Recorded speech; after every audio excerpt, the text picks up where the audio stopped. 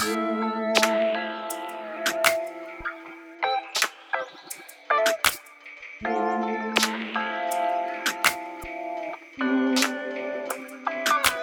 right. Hey, I want to welcome you to the Sacramento Charismatic. My name is Luke Garrity, and I am the host. If you are new to this podcast, just things that you need to know is that this podcast, basically, we get to talk about whatever I want. But generally, it has to do with charismatic stuff, sacramental theology, the Bible, things that Geoff Holsclaw is really unfamiliar with, but I keep having him on this show because eventually he will clue in. But yeah, Geoff's on the show tonight, this evening, or if you're watching this in the morning, then this is the morning show for you. But Geoff, Dr. Holsclaw, Marquette University, PhD, brilliant theologian.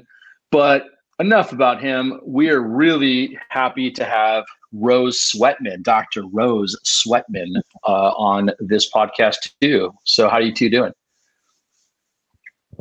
I'm doing well. I like asking two people how they're doing at the same time, because then it's super awkward because they don't know, should I answer or should I not answer? Dude, you gotta run your show a little tighter. Call out someone's name. I'm not doing good, man. You ruined my afternoon. You sent me this thing. I'm sure we'll get to it in a second, but you chapped me. I blew your day up. Busy watching basketball and baseball, and my team's won, and then you just brought me down. But hey, now we're fighting another battle in this podcast. That's right. We're doing spiritual war. We're tearing down strongholds in this. We're doing that. Hey, for those of you who are tuning in on Apple Podcast or Spotify or Google Music or whatever, you really need to go to the YouTube channel and check out the video for this, because Geoff has probably the coolest shirt from the 70s I've ever seen in my life, and the biggest pair of headphones I've ever seen in my life. It's just like he's killing it. So I have a turntable behind me. My Walkman is just off camera. It's huge though. It two shoulders. Yeah, I was just dancing. Yeah, my boombox, not my Walkman. I have a Walkman. But yeah. And so there's this other person who is. I just believe that when Luke insults me, it's because he loves me the most. So that's how I roll. I do love you, but Rose, how are you doing? I'm doing okay. I mean, that is such a relative term, because from minute to minute, it's during this changes. Time. Here we are on the West Coast with the smoke and the fires. I haven't been outside in 5 days. And so last night, as I was eating a Snickers bar, I said to my husband, "Oh my gosh, I'm eating a Snickers bar. We haven't done this since the first days of the COVID shutdown, because that's what got me through, were Snickers bars." And then I finally go, okay, this is too much, giving it up. Doing really well. And now 5 days into the fires and smoke, and people that I love losing homes, and other people that I love being terrorized because they don't know at a moment's notice they might have to leave and lose their home. So anyway, that's how I'm doing. I mean, I'm really, right now in this moment, I'm doing well and really happy to be with the two of you. Yeah, well, we're glad to have you. So here's the deal for those of you who are tuning in. The reason why we're doing this episode was because I happened to jump on Twitter, and surprisingly for me right now, Twitter is actually a safe space for me to do social media. I know that sounds crazy because a lot of people I know think Twitter is the worst, but I have curated a very good Twitter world. I have a lot of friends and theologians on there. I can't go on Facebook much anymore. I don't know about the two of you, but I'm just avoiding that cesspool of craziness. But I went on Twitter and I saw that the prophet and maybe apostle, I'm not even sure. Maybe he's an apostle too. I'd have to look it up. But Rick Joyner somebody put out a clip of Rick Joyner talking about a prophetic vision, dream, revelation. I don't know what we're going to call it. And it was quite, I'm going to say this. Actually, I'll give each of you one word description for what you thought when you heard it and watched it. Geoff, one word. Upsetting. Okay. Rose. Blasphemy. That was a pretty good one. Yeah, I'm going to use 2 words though, because it's my podcast. Crazy train. Full on crazy train. Okay. But anyway, so I was like, oh my gosh, this is nuts. I watched it a couple times, and then I text Geoff and ruined his basketball game enjoyment opportunity. Rose had already seen it. She was mourning in Seattle. And so we thought we'd do this episode. So here's what we're going to do for you who are listening or watching right now. We're going to play this clip, and then we want to talk about it because there is some really troubling, upsetting, blasphemous. And I think we could just say it's unbiblical. It's got really bad theological moorings attached to it. And I actually think that it is that Rick Joyner is not following what he himself and many of the people in his circles have taught concerning the gift of prophecy for a really long time. And so I think we should do the other part of prophecy, which is discerning, and we can do that through this podcast, and maybe that'll help our listeners be able to reach some conclusions that would be a little bit more, I think, consistent with the teachings of Jesus and the kingdom of God. So here is the clip right here. We're in a time for war. We need to recognize that. We need to mobilize. We need to get ready. I'm talking to law enforcement, talking to people. One of the things I saw in a dream I had related to our Civil War was that militias would pop up like mushrooms. And it was God.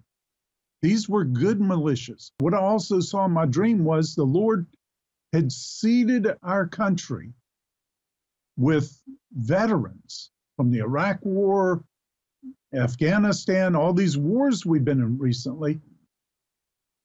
Many who know how to fight in urban warfare are going to be a part of the leadership of these militias and help us in what's about to unfold in our own country. And these are going to be patriots.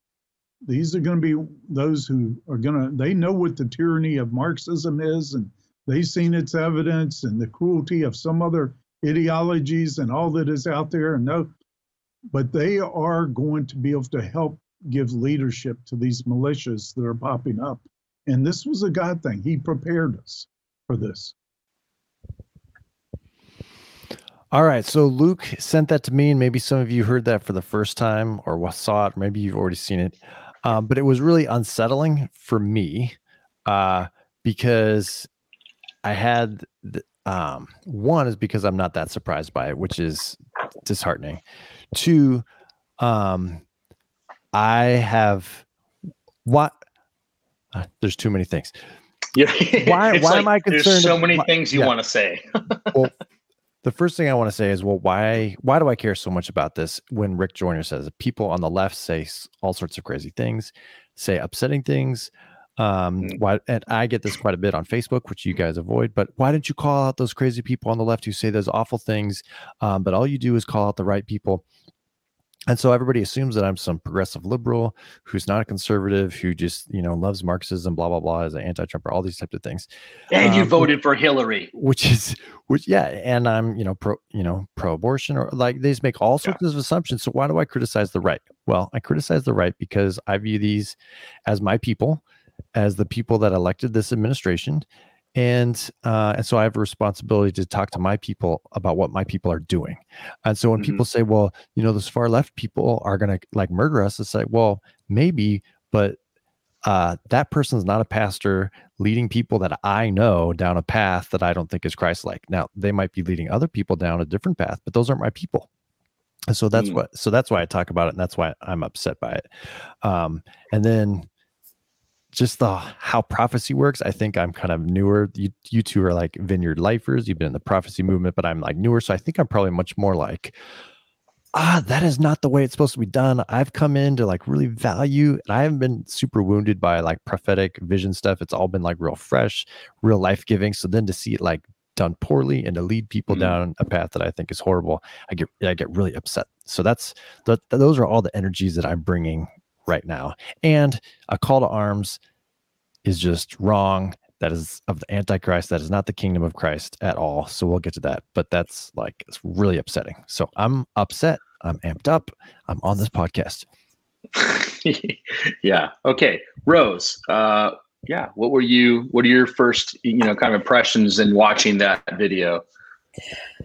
I actually couldn't believe it, but then I could because of some of the stuff that all these prophets, from the charismatic circle. And I'm like, Geoff, like I'm charismatic. This is not particularly my tribe because, I'm in the vineyard. So we're not really aligned with that part of the charismatic movement, is to say, but many, many of our vineyard pastors are, and many vineyard people listen to the prophets. And I find it so disturbing, some of the ways that prophecy is coming on a national level that's so mixed with the politics of our day that, I just lose my mind when I hear some of this stuff, because it to me, it really is antichrist. It's not the way that the gift of prophecy, the way I was brought up for the last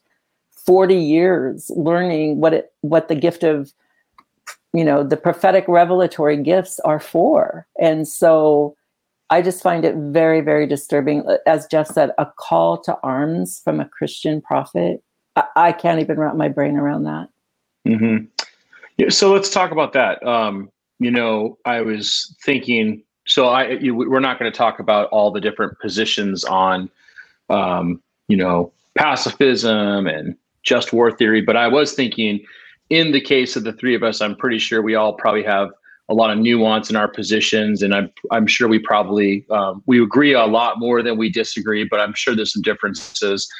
Geoff basically swims with the Anabaptist crowd. That is and true. We liked Anabaptists, but I tend to, probably be pretty close to that, but I still would hold to some sense of a just war theory, that there are times when, you have to stand against the Hitlers of the world or the bullies or whatever. But at any rate, what I think is really fascinating to me is how many Christian theologians and I guess really just theologically pretty solid people have been so quick to decry this and say, this is not Christian, this is not biblical. And so let's talk about the biblical theology behind it. Like, what's the primary biblical theological reason that you would say, hey, a call to arms is not in keeping with the teachings of Jesus? Because the advocates for this position would always point to Luke 22, I think it's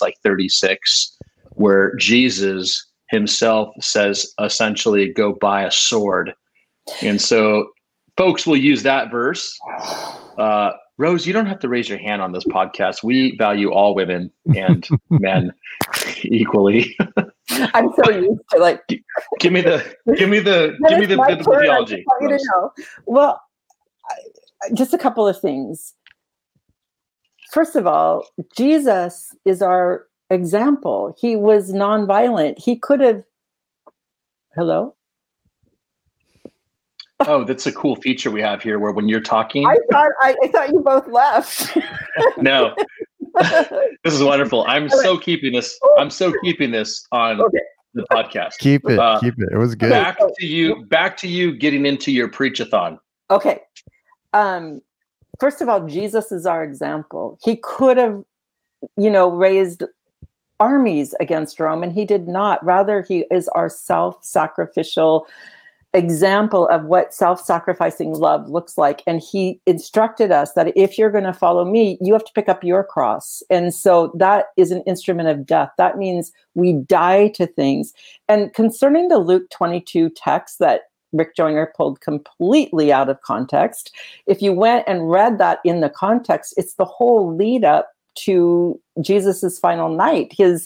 So what he's talking about there is this is a fulfillment of prophecy. Like if you go and read it in its context, he's talking about a fulfillment of prophecy that he is going to die as a transgressor. It's from Isaiah 53, and I don't have that in front of me, but all that is that is totally lifted out of context to be used as justification for violence. And I just feel like that is what Jesus said. We're to love our enemies and pray for them, not go buy as many AK-47s as you can in case the person you want to be president is not our king. So anyway, that's my first thought on that.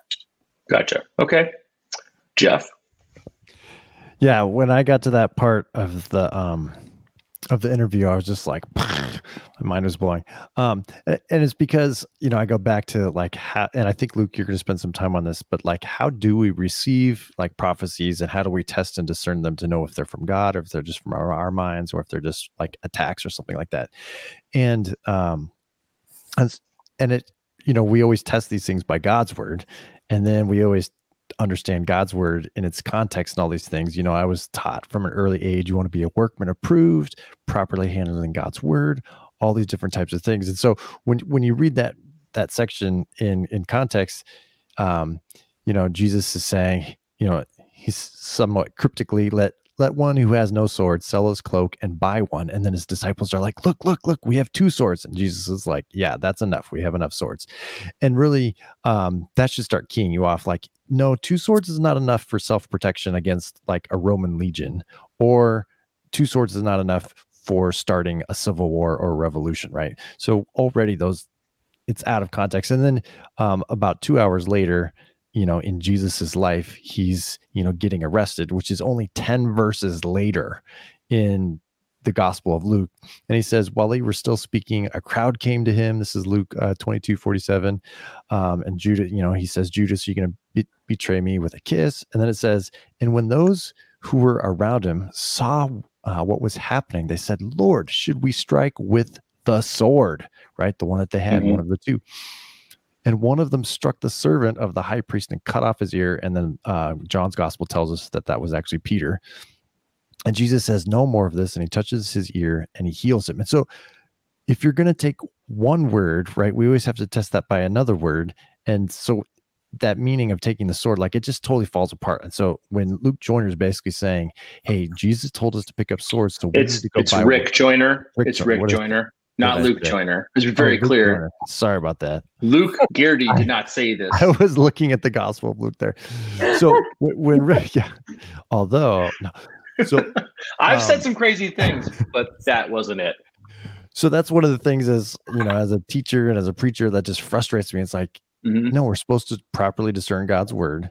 And that verse clearly does not mean what he's saying it means, and it's justifying violence. So that's just one of multiple things that gets me pretty angry, and makes me want to say, like, you call yourself a prophet, but is it wrong to say that you've strayed into false prophet territory? I think we should. It's not wrong. Like, you got to call it out. You're not. Yeah, I think what's interesting too is I looked at. Earlier today, I looked at I actually probably own more commentaries on the Gospel of Luke than probably any other book of the Bible, because it's just an awesome name. It's just an awesome name. So you have to buy them. And what's fascinating is the debates that exist on that text are all about Greek syntax. There's no dispute about how the majority of New Testament scholars all basically essentially come to the point where they would say that Luke chastens this idea of going out and being violent and taking part in vengeance by Jesus' teaching about, as you just said, when Peter cut off the ear of the soldier, and then also the church's nonviolent response to the persecution they experienced in the Book of Acts, which is also written by Luke. I think that's what was most troubling about the clip is. It seemed, and I hope Rick, if he just was having a really bad day and he had some bad food the night before and indigestion caused him to communicate so poorly, but I heard him essentially encouraging the taking up of arms in a militaristic way, and I just was, which I think again is different than someone serving in our military or serving in a situation where they're I guess fighting for a country in some type of military conflict. I couldn't believe what he was saying, quite frankly. Well, and I think for me, it's different than even when Rick Joyner and others said, well, Trump is God's anointed. Now, I don't think that's true. I disagree with that. But is there a clear biblical pattern that would seem to suggest that is incorrect, that it's absolutely impossible that Trump could be God's anointed in some sort of miraculous way? No, there's not. So I don't need to call out Rick, not Luke Joyner, but Rick Joyner for that. But I'm pretty certain that there is a clear biblical trajectory that says taking up arms is not the way of Jesus, and that a Christian preacher who would suggest that is clearly wrong based on the word of God that we've all been given, and that can't be overturned by a dream or a word that I've received personally. And I do believe in dreams received perfectly. My own life has been directed by visions and dreams and words that I've received. So I totally believe all that stuff. But when it comes to something this important, which is called taking up arms and promoting violence and things like that, when the Bible has a trajectory.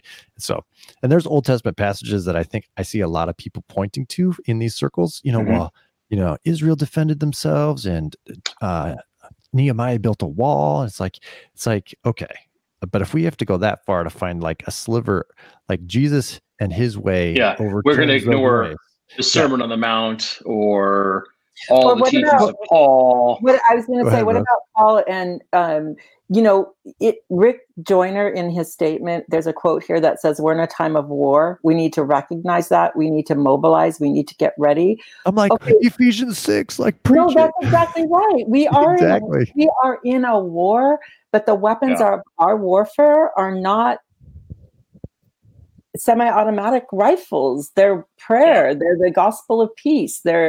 It's spelled out for us as followers of Jesus how we are to be in this war, whatever war he's talking about, for whatever. You know what I mean? It's like, this is absolutely anti the word of God. So it is anti-Christ. Absolutely. And back to what you said, Rose, is the model of Jesus. Like he, and this is where I think some in those circles don't study the Bible enough or study the context of the Bible. That is kind of like grab things out of it. But the context of the Bible says that the word Messiah or Christ that Jesus, eventually used for himself was a commonly used word for people who were trying to start revolutions, who were trying to kick out Rome.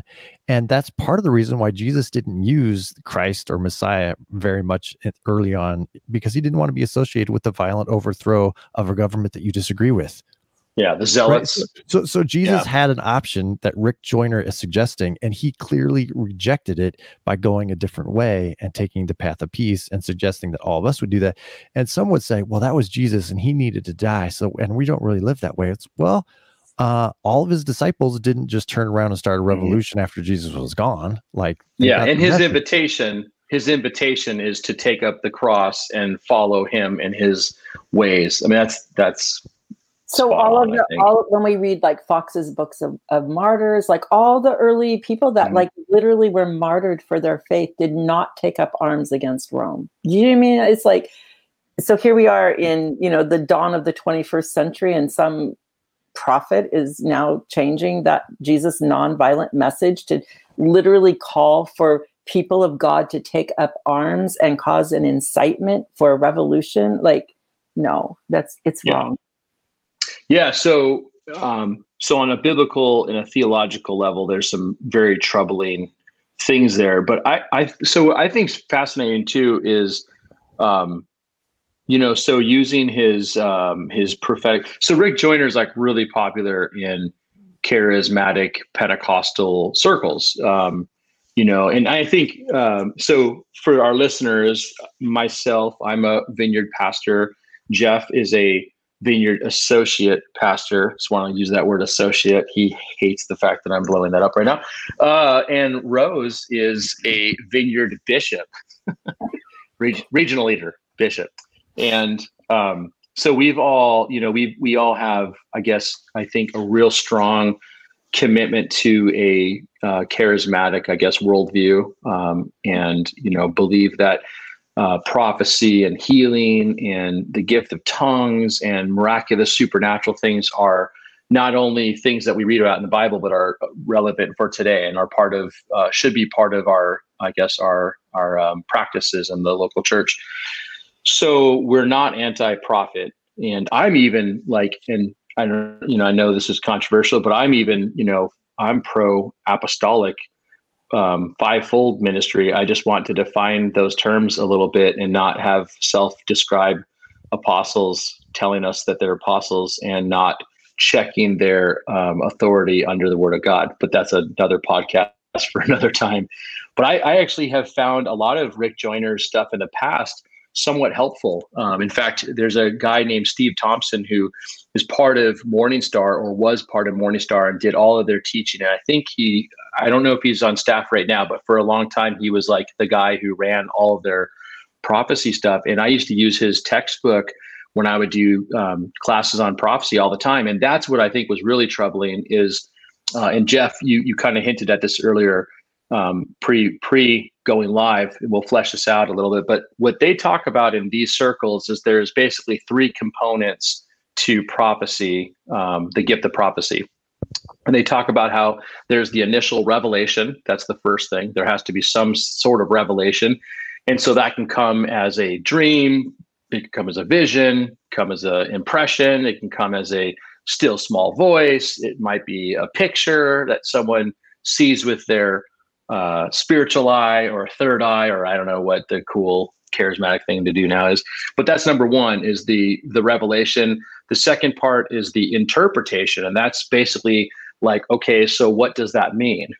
And so the first is a revelation, second is interpretation. The third step is the application.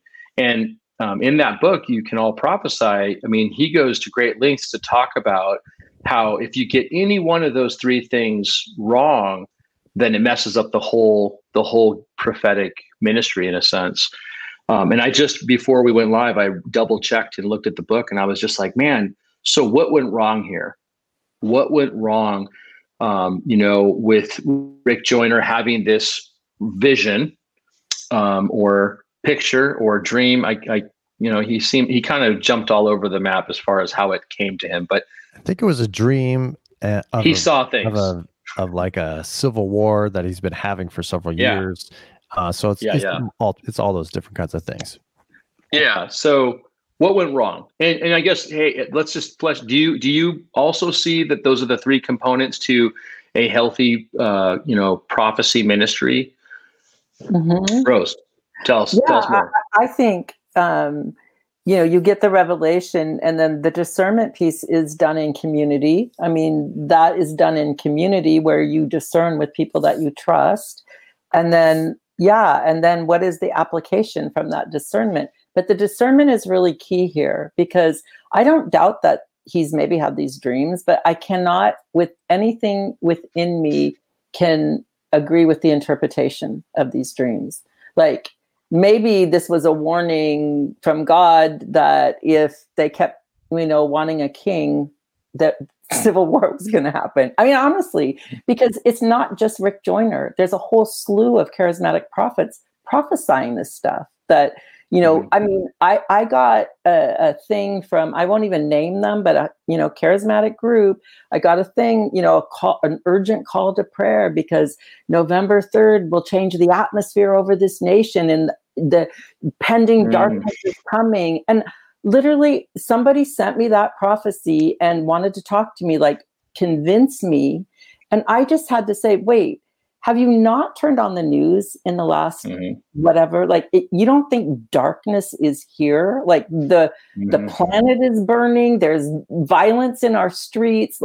What are you talking about? Darkness is coming. Like, because I'm living in darkness. I mean, I've been in church my whole life, and I think every 4 years it's the same thing. Essentially, that if this is the most important election of all history, and if so-and-so gets elected, the kingdom of heaven's going to open wide. And if the other person's elected, it's going to be the end of the Christian nation as we know it, et cetera. And I think there's a lot of young people who are pretty cynical about a lot of that stuff now. I think, especially it's probably mostly Gen Xers, I think young people make up some of those other networks a lot, and buy into that crap. But I mean, what do you think went wrong, Luke, when you think about the revelation, the discernment, and the application, or the interpretation? What do you think went wrong? Well, I mean, I was wondering if he just skipped a step, but Geoff had an interesting thought about that. Not skipping a step, but actually the interpretation. Geoff, flesh that out. Well, I think everything always has to be interpreted. So there's every revelation of God is always being like digested by us in a certain way. And so I had this like really strong word about 3 years ago, that just like came out of nowhere, and I rebuked it. I was convinced that was not from God. It was like so crazy, and it was like crazy. And then about a month later, like all this stuff happened in my life. I was like, oh my gosh, like that was God's. And so I was interpreting it based on my grid of expectations of what my life was going to be like for the next 2 years. And this was like a hard left turn that I thought it was like a temptation. I thought it was a distraction. I thought it was like this, right? Because I was already interpreting my life according to a certain grid of what God was going to do in it. And then, and so it disallowed that being God's voice.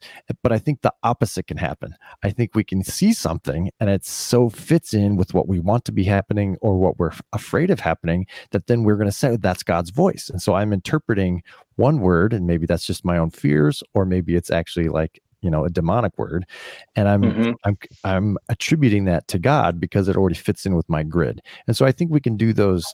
So everything is always being interpreted, and that's why we started off by talking about, well, like our interpretive lens needs to be Scripture and Jesus, so that that's always our filter. And what I worry now, and I don't know if this is true for Rick, but I know it's true for a lot of people that run in my circles, is we're watching the news so much. We're talking to our friends so much. Our fear is so high about all sorts of things, and we're not soaking in Scripture, and we're not soaking in the period that we're in, which is the victory of Christ empowered by the Spirit is where we are. The Old Testament is not where we are, and whatever they might have been doing, right? So we have resurrection power living in us each and every day. The powers and principalities have been conquered, right? So where's this victorious living? Like, why is there so much fear and anxiety? So good. And so I think all those things are interpreting whatever that might have been. Like, I posted something leading up to this podcast, and someone was like, well, like maybe there is going to be a civil war, but that's just what's going to happen. That's not what God wants to happen, right. And maybe those people were all right that Trump was going to get elected, but that's not necessarily God's will. Like, that's just God letting people know but we interpret it as God's going to start this civil war, or Trump is God's anointed. And it's like, the anointing one, we already talked about, but the civil war, it's like God is not on the side of civil war. I'm certain of that. And so there must be some sort of interpretive disconnect.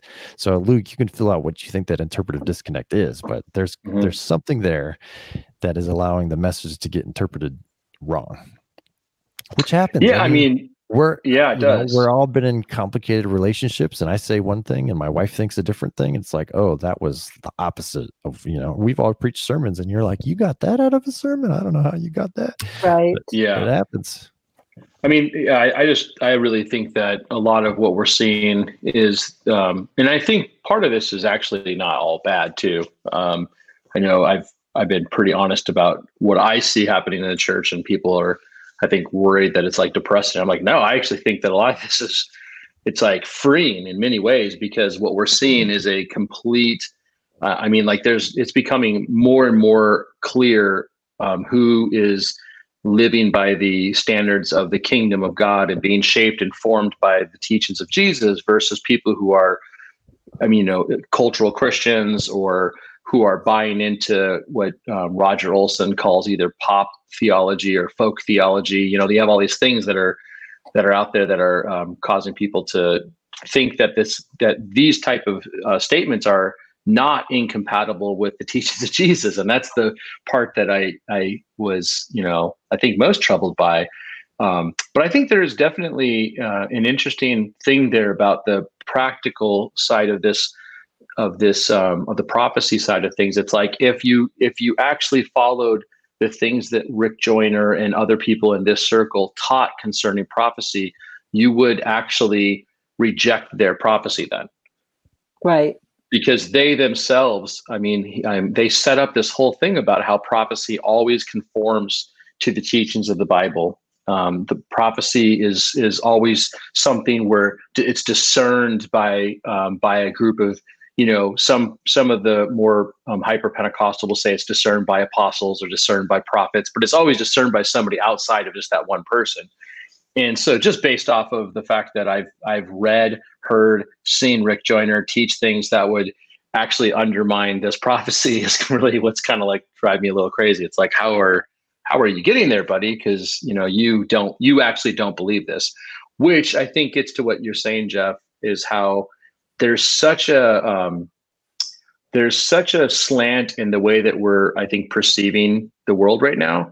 And we all have, as you said, interpretive lenses, but we're so highly anxious and highly angry and highly frustrated and all these different things. And so those emotions, I think, are definitely hindering and influencing the way that we are interacting right now and responding to things, So I think there's another piece of this that we have to touch on, and is the confluence of nationalism with religion.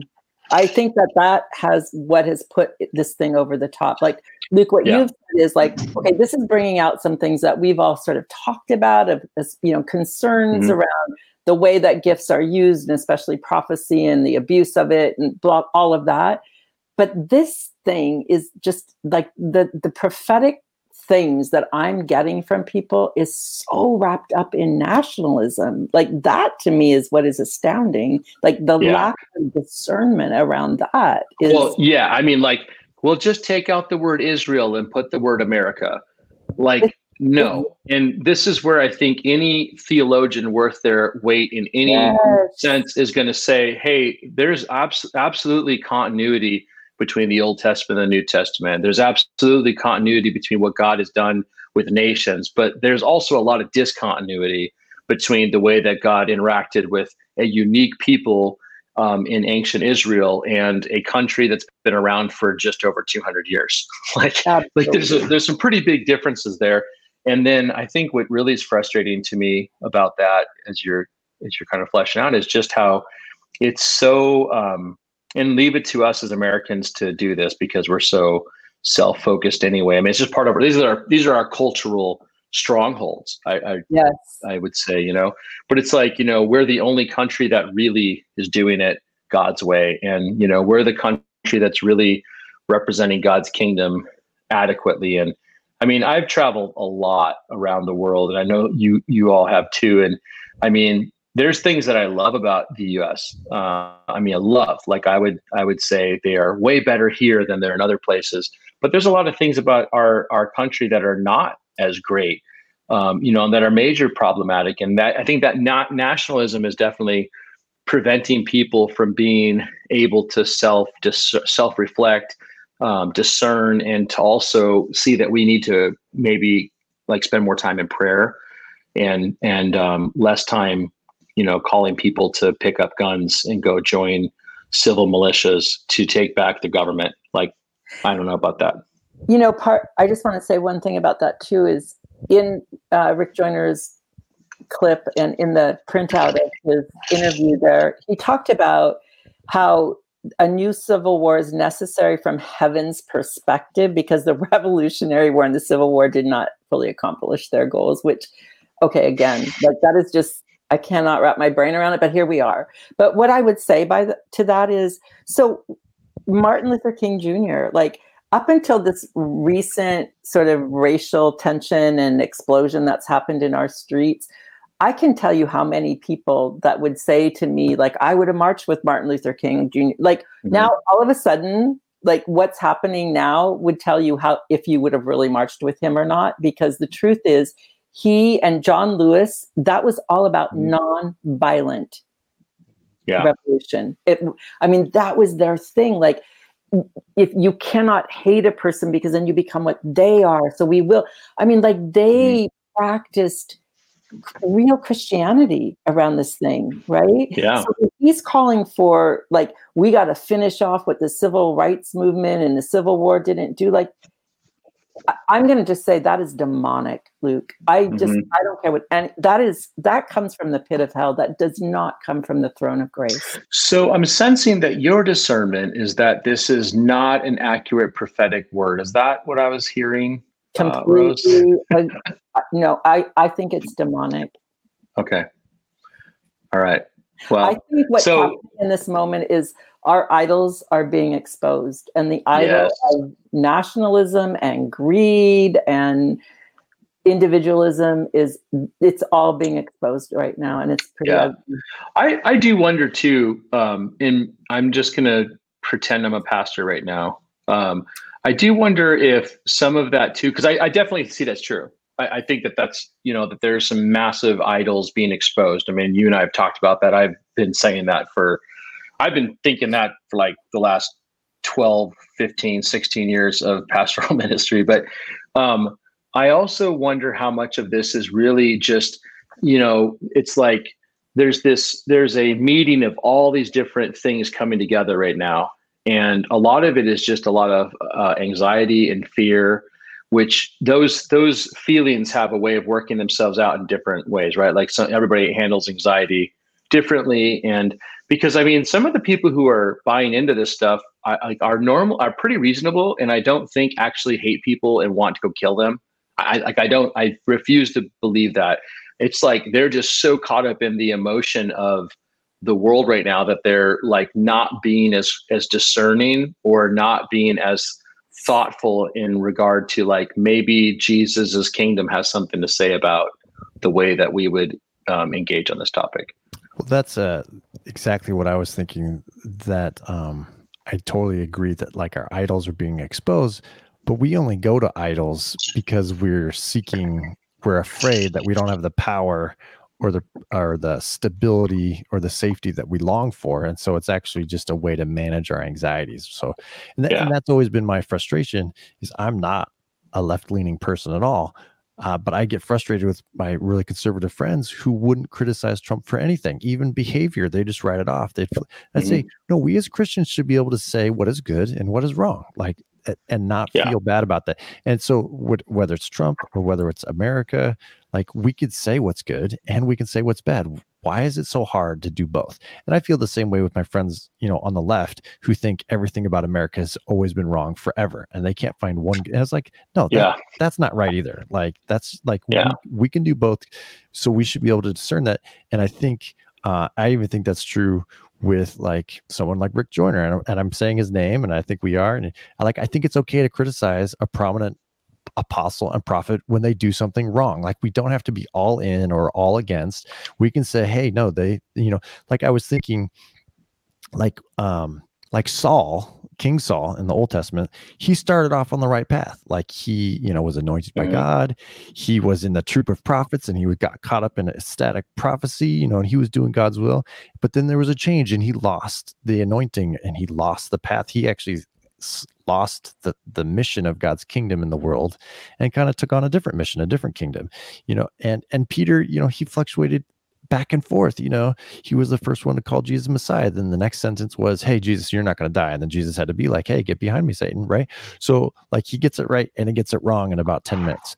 And, and even Peter himself, he ended up denying Jesus. Right. And so like, I think it's okay to say, hey, Rick, you probably did bless a lot of people, and a lot of people learned from your ministry, and, X, Y, and Z.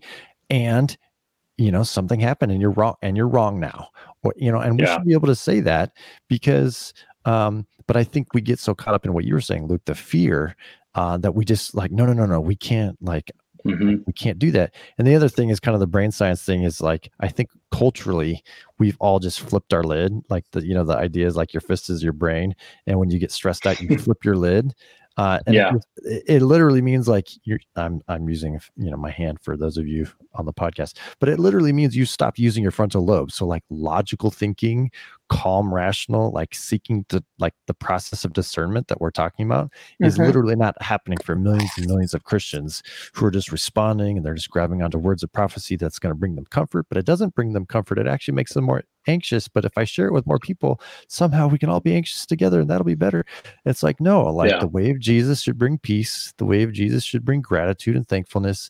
And we should just rest in I get in a lot of trouble because I say, hey, the dominant emotion that we see in the New Testament is joy. And they had bad lives back then. Like they had, compared to our normal American life, they had bad lives. They're going through some bad stuff. And yet Paul's saying, hey, rejoice in the Lord always. Oh, by the way, I wrote that when I was in prison, and prison sucked in Rome, right? Rejoice in the Lord always. So I just think there's a lot there. And that's where I think, and I you guys know better than me, but I think the modern prophetic movement has erred, because if words of prophecy aren't leading to hope, joy, and peace, then they're not God's words. You've only done half the process. And if you can't, you're not a prophet because you're listening to the news and you're telling everybody that everything's going bad. That's just the sin nature. I think that'd be a good topic for us to talk about in the future sometime, about, because there's a lot of debate about whether there are prophets in the New Testament who function in the same way as the Old Testament prophets, prophesying the nations and whatnot. Because I've heard it said by, I think, the Rick Joyner crowd, especially. In fact, all the, the International House of Prayer, Bethel, Morning Star, that crowd tends to take the perspective that there are modern day prophets who are actually prophesying to the nations. So, they would say, well, you can actually do some doom and gloom type of stuff as long as it's to corporate groups and not to people. But I think probably what we would hope for anybody who's listening to this podcast is that what we're all saying is that because of the teachings of Scripture, we should reject this specific prophecy as a encouragement for us to take up arms and go kill people because we have disagreements with their politics. Can we all just agree? Can we all denounce that? Yes, and the fact that we even have to say that just shows you how off the rails this is. But we're actually, just looking at Scripture, again, I want to point this out. So Rick Joyner's own teaching affirms what I'm about to say, and I don't even care if he didn't affirm what I'm about to say, because this is from the Bible. But Paul writes in 1 Corinthians 14:29, let 2 or 3 people prophesy and let the others evaluate what is said. And so there's an encouragement for discernment. But even more so, because I think I would join you, Rose, in saying what he said is evil. I think it is demonic. It is if you talk to anybody who's ever been in war, or if you study any of history on war is everybody, even the people who agreed that we should go to war, will tell you that war is terrible. I mean, it's the worst thing, But Paul says also in 1 Thessalonians 5, do not stifle the Holy Spirit, do not scoff at prophecies. And by the way, when we hear crazy stuff like this is when I always can connect with what Paul's getting at there, because this makes me want to become a cessationist almost. But he says, do not stifle the Holy Spirit, do not scoff at prophecies, but test everything that is said. Hold on to what is good. Stay away from every kind of evil. And that is, I think, our encouragement. But here's my question, and maybe more a comment, but I'm really surprised at how many times things like this happen, and very few leading charismatic Pentecostal voices step up to say, hey, listen, that is out of bounds, or that is that's a problem. I mean, not just about crazy cultural prophecies like this, but even when things are clearly outside the realm of orthodoxy. I mean, there's I can think back to the last couple of revivals that have happened, where there were really well-known preachers that would say things that were outside of the bounds of creedal Christianity, like basic foundational Christian things. And it seems like there's a hesitancy for those of us, and I'm going to say us, in the Pentecostal charismatic world, to step up and say, hey, let's slow down. Let's have a conversation about that, because that's actually really troubling. And my theory on that, and I'd love to hear your two theories on this, but I think number one, I always see that as just an indication that our movement is so anti-intellectual and so opposed to theology. It's theology will just ruin the work of the Spirit, and theology is what you do if you don't want to have a thriving charismatic experience. That's number one. And number two, I think this whole honor culture stuff that is really becoming influential in in our circles is causing Pentecostals and charismatics to be unable to, because they're afraid to speak out against things that are problematic because they don't want to be dishonoring. What else? Or do those two things, do you identify with those and you want to comment on them? What do you think? Over to you, Rose. Okay, I'll do it. Jeff's the kind of guy, Rose, that's going to be like, Rose, so I'll take this one. Well, she was pointing at me, so I want him to go first. Along with what you said, I think there is, and you guys know better than I do, so I'm just like thinking through this. I think there's like an impartation kind of culture too, where it's like, well, which is the whole laying on of hands to receive a greater measure. And so like people on these higher kind of levels have kind of gone to the different conferences and they've gotten a receiving of an anointing from so-and-so.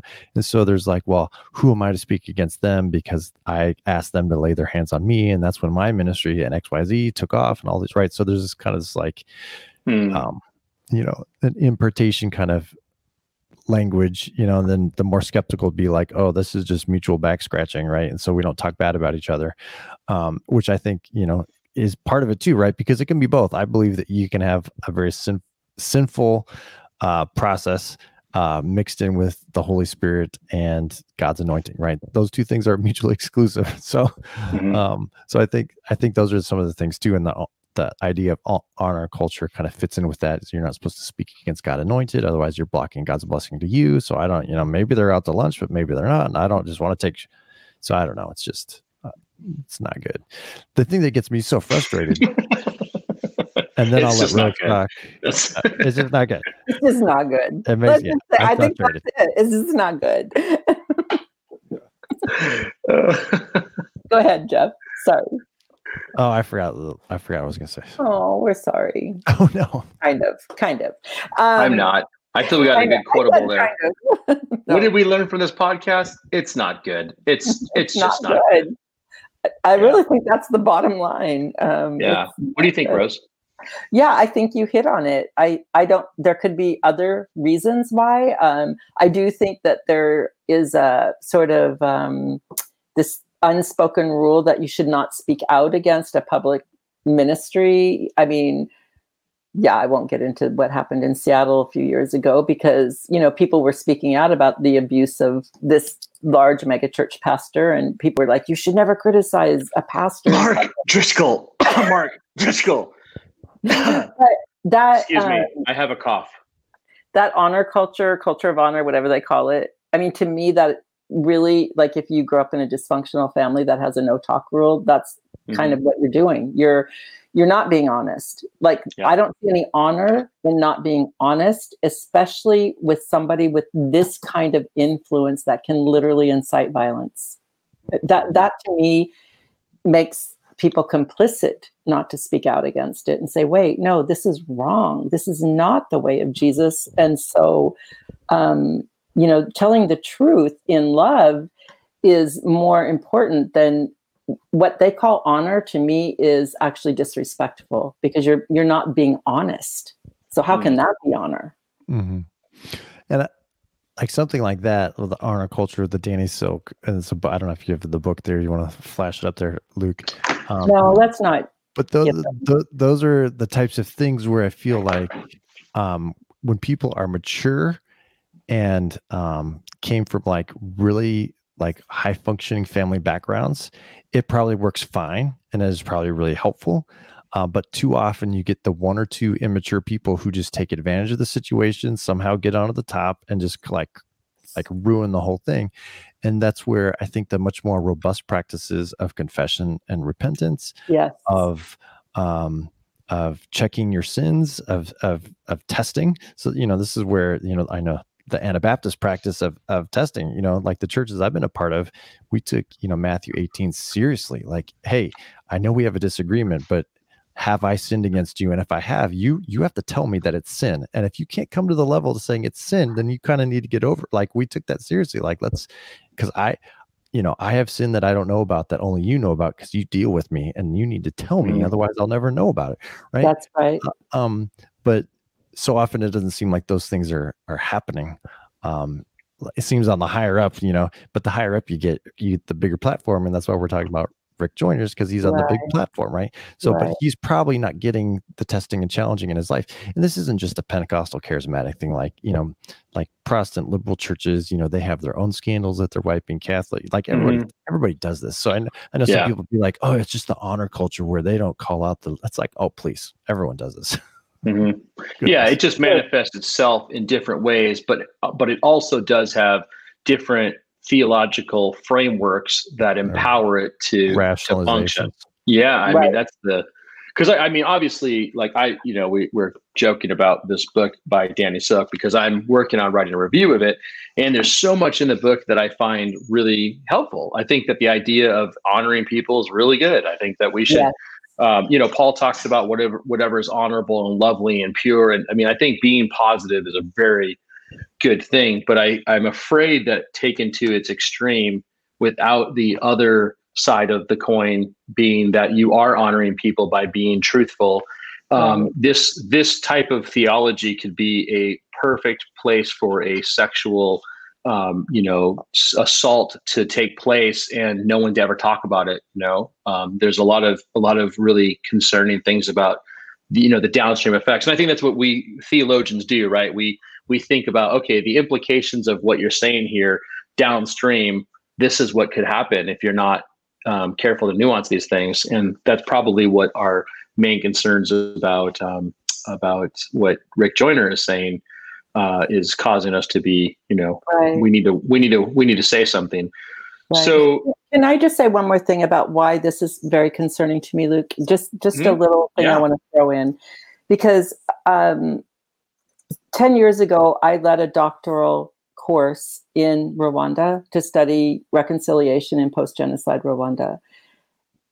This is why it is super concerning to me, this call to arms, this inciting of violence and calling, because what we have watched play out over the last few years is so much dehumanization of the other, name calling, and it's constant. And this is exactly the lead up.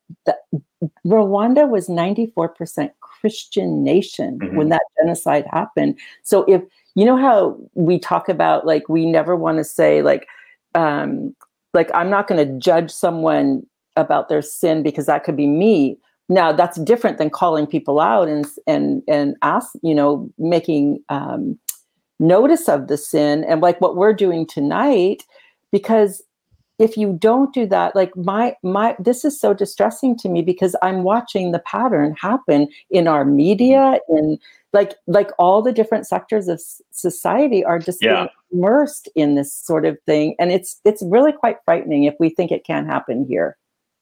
Yeah. I mean, isn't that the story of every massive, terrible thing? You look at Nazi Germany and the way that Germany, especially Hitler, went about dehumanizing Jewish people with the cartoons that they did, and that's always what concerns me a lot too, is especially with the divide between conservatives and progressives, is because I find myself like, I guess if I had to nail myself down, I'm like center right. I used to have no problem with saying I'm a Republican because I am ish. But now it's like, there's some things about the Republican platform that I'm really struggling with, and the tone and the rhetoric of our president. While I want to honor him and I pray for him, and I don't think that every single thing he's done has been bad. There's a lot of things that I find really troubling, and so it's like so I guess I find myself more in the middle, kind of like, this is interesting. And just the way that the two opposing, the extreme right, extreme left, is essentially who I'm mostly talking about. The way they just demonize each other and dehumanize each other and are constantly not listening to each other is really not at all surprising, because they're basically the same exact thing. And I would just say that is what is different about this election cycle than what I've ever experienced in the past, Luke, is because every election cycle is horrible, but this one is so polarized and so And because it used to be like, maybe you didn't like the Republican candidate or the Democrat, but you could see good things in both. And like, we used to have like, what's his name, Mary Madeline, and the other guy, what's his name, a Republican woman, and the Democratic socialist, or not socialist. Do you know what I'm saying? Mary Madeline, what's his name? I'm not old enough to remember. James Carville. Like, you should look at that story. But it used to be that you could like just be on different sides, but it wasn't like so mean and evil, and like this polarization has taken it to a level that I've never seen before. And that's why this call for arms and inciting people is frightening to me, because I think it could happen. Yeah. And then the question is, who's going to bear responsibility before God on that? I talked to a pastor in our region this past week that was really, really upset about what's going on, because, and this person, like you would say you're center right. I would say that this person is center and even a little farther right, like halfway right, but not alt right.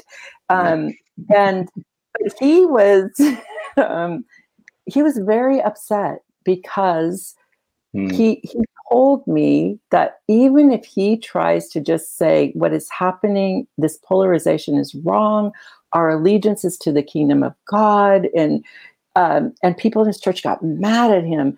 But he said what's even more disturbing is reading posts on Facebook from some of his friends that are literally saying, we got to take up arms, make sure you have ammunition, make sure you have AR, whatever they are.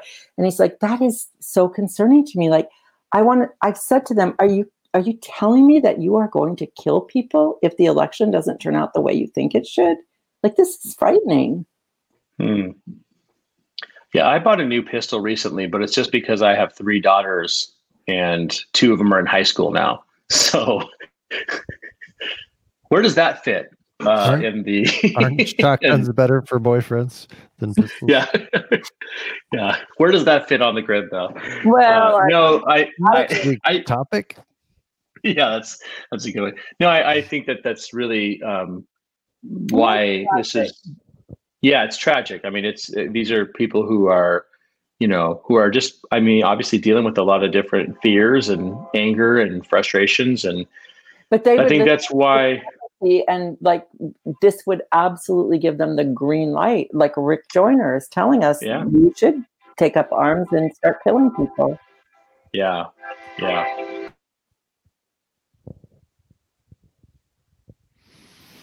Well, that's why it was so disheartening and distressing for me. And why my heart through this election cycle and for a long time has just been,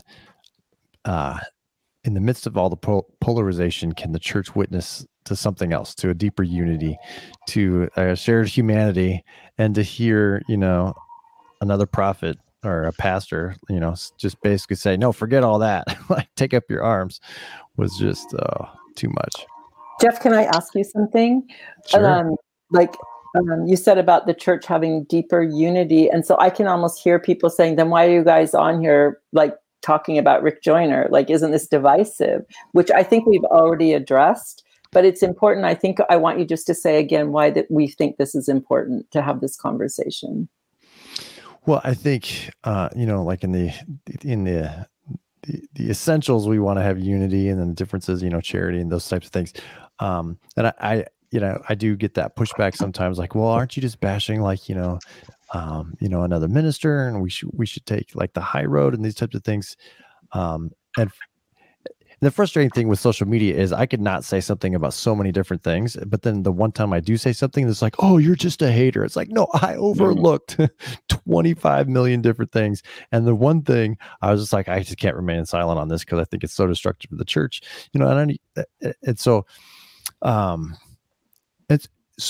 So for me, I just think this is such a deep violation of the way of Christ that you do need to kind of name it, and if there is a pruning, I was going to say separation, but, there needs to be a pruning. Like, if you really believe that taking up arms is the way of Christ, when you're not physically in danger in the moment and you just want to protect your country, then that's not the way of Christ. And I will tell you to your face that you're not a Christian. You're not following the way of Christ. Like that's a division. Like that's okay. That's okay to do. You can draw that line and be okay with it. Okay. That's good. But for someone to say, well, I believe that Trump is God's anointed and Trump has done a lot of good for okay, well, we can disagree about all those things. I'm not gonna cut fellowship with you on any of those things. We can build unity on all those types of things. I believe abortion is wrong. Do I think that should determine my vote on a presidential election? Maybe, maybe not, right? If you think that does, then we can disagree with that. But that's not like, I'm not breaking fellowship with you. And so like the question, but it seems like people break fellowship all the time for anything. Oh, well, we just disagree about what so-and-so said or about what so-and-so did, or the fact that you don't say that you're anti-abortion enough on social media means that you must be pro-abortion. You're just secretly about it. And so we're just going to break fellowship.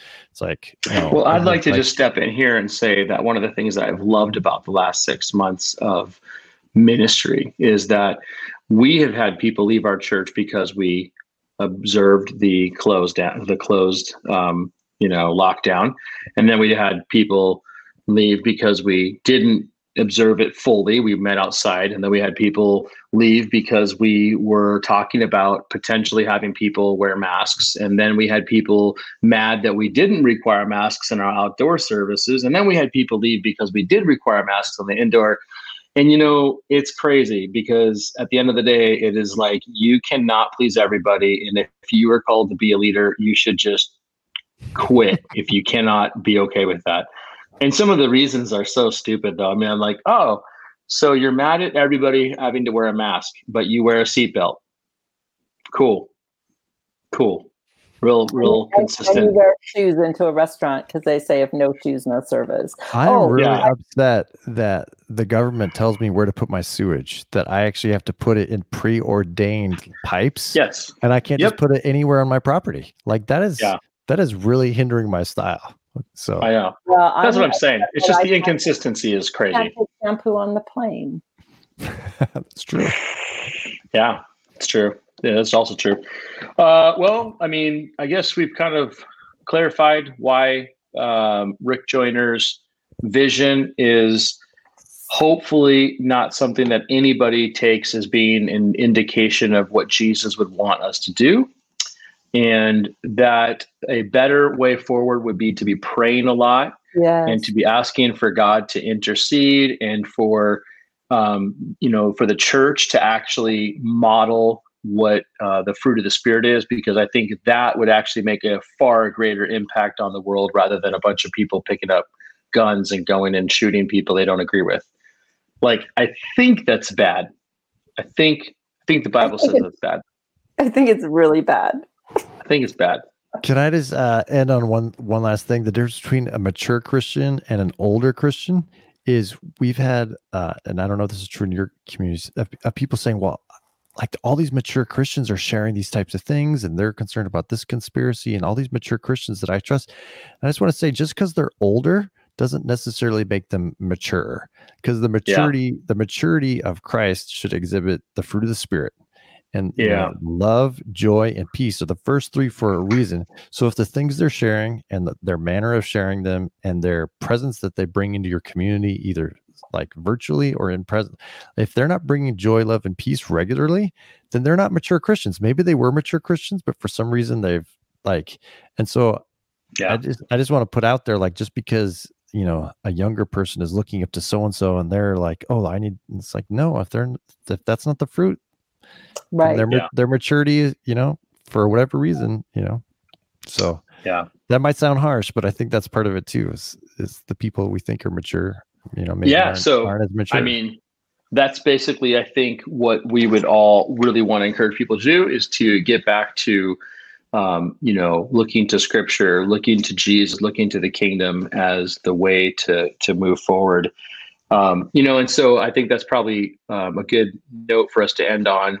Rose, any last thoughts for us, in the coming days, coming weeks, as we get into the craziness of the next season? I think that my thoughts, and this is for me personally, even, is try to really limit social media right now, and also limit where I get my news, and spend a lot of time with Jesus, because I do think we have to be spending time with Jesus and ground ourselves deeply into the love of God in order to be the person that brings love and joy and peace into the spaces that we come. So that's what I think. I think social media is just a dumpster fire right now in so many ways. And so is the news. Like, yeah. So yeah, that's for me. Thank you myself. So yeah, no, that's good. I'm joining you. Thank you, Geoff, Rose, for being a part of the podcast. Geoff is becoming apparently a regular. He's taken over this podcast a couple times. And if you are new to the podcast, please like, subscribe, follow, all that type of stuff. And check out the last episode, because Geoff shared some thoughts on why some atheist arguments are not very well. And then a bunch of atheists got on the comments of YouTube and took him to task. And I don't believe he has answered them yet. So that might be fun to read. I'm trying to stay off of social media, like Rose said. So okay. I didn't even notice. What a great way to avoid it. So, all right. Well, thank you for listening, everybody. We'll check you later.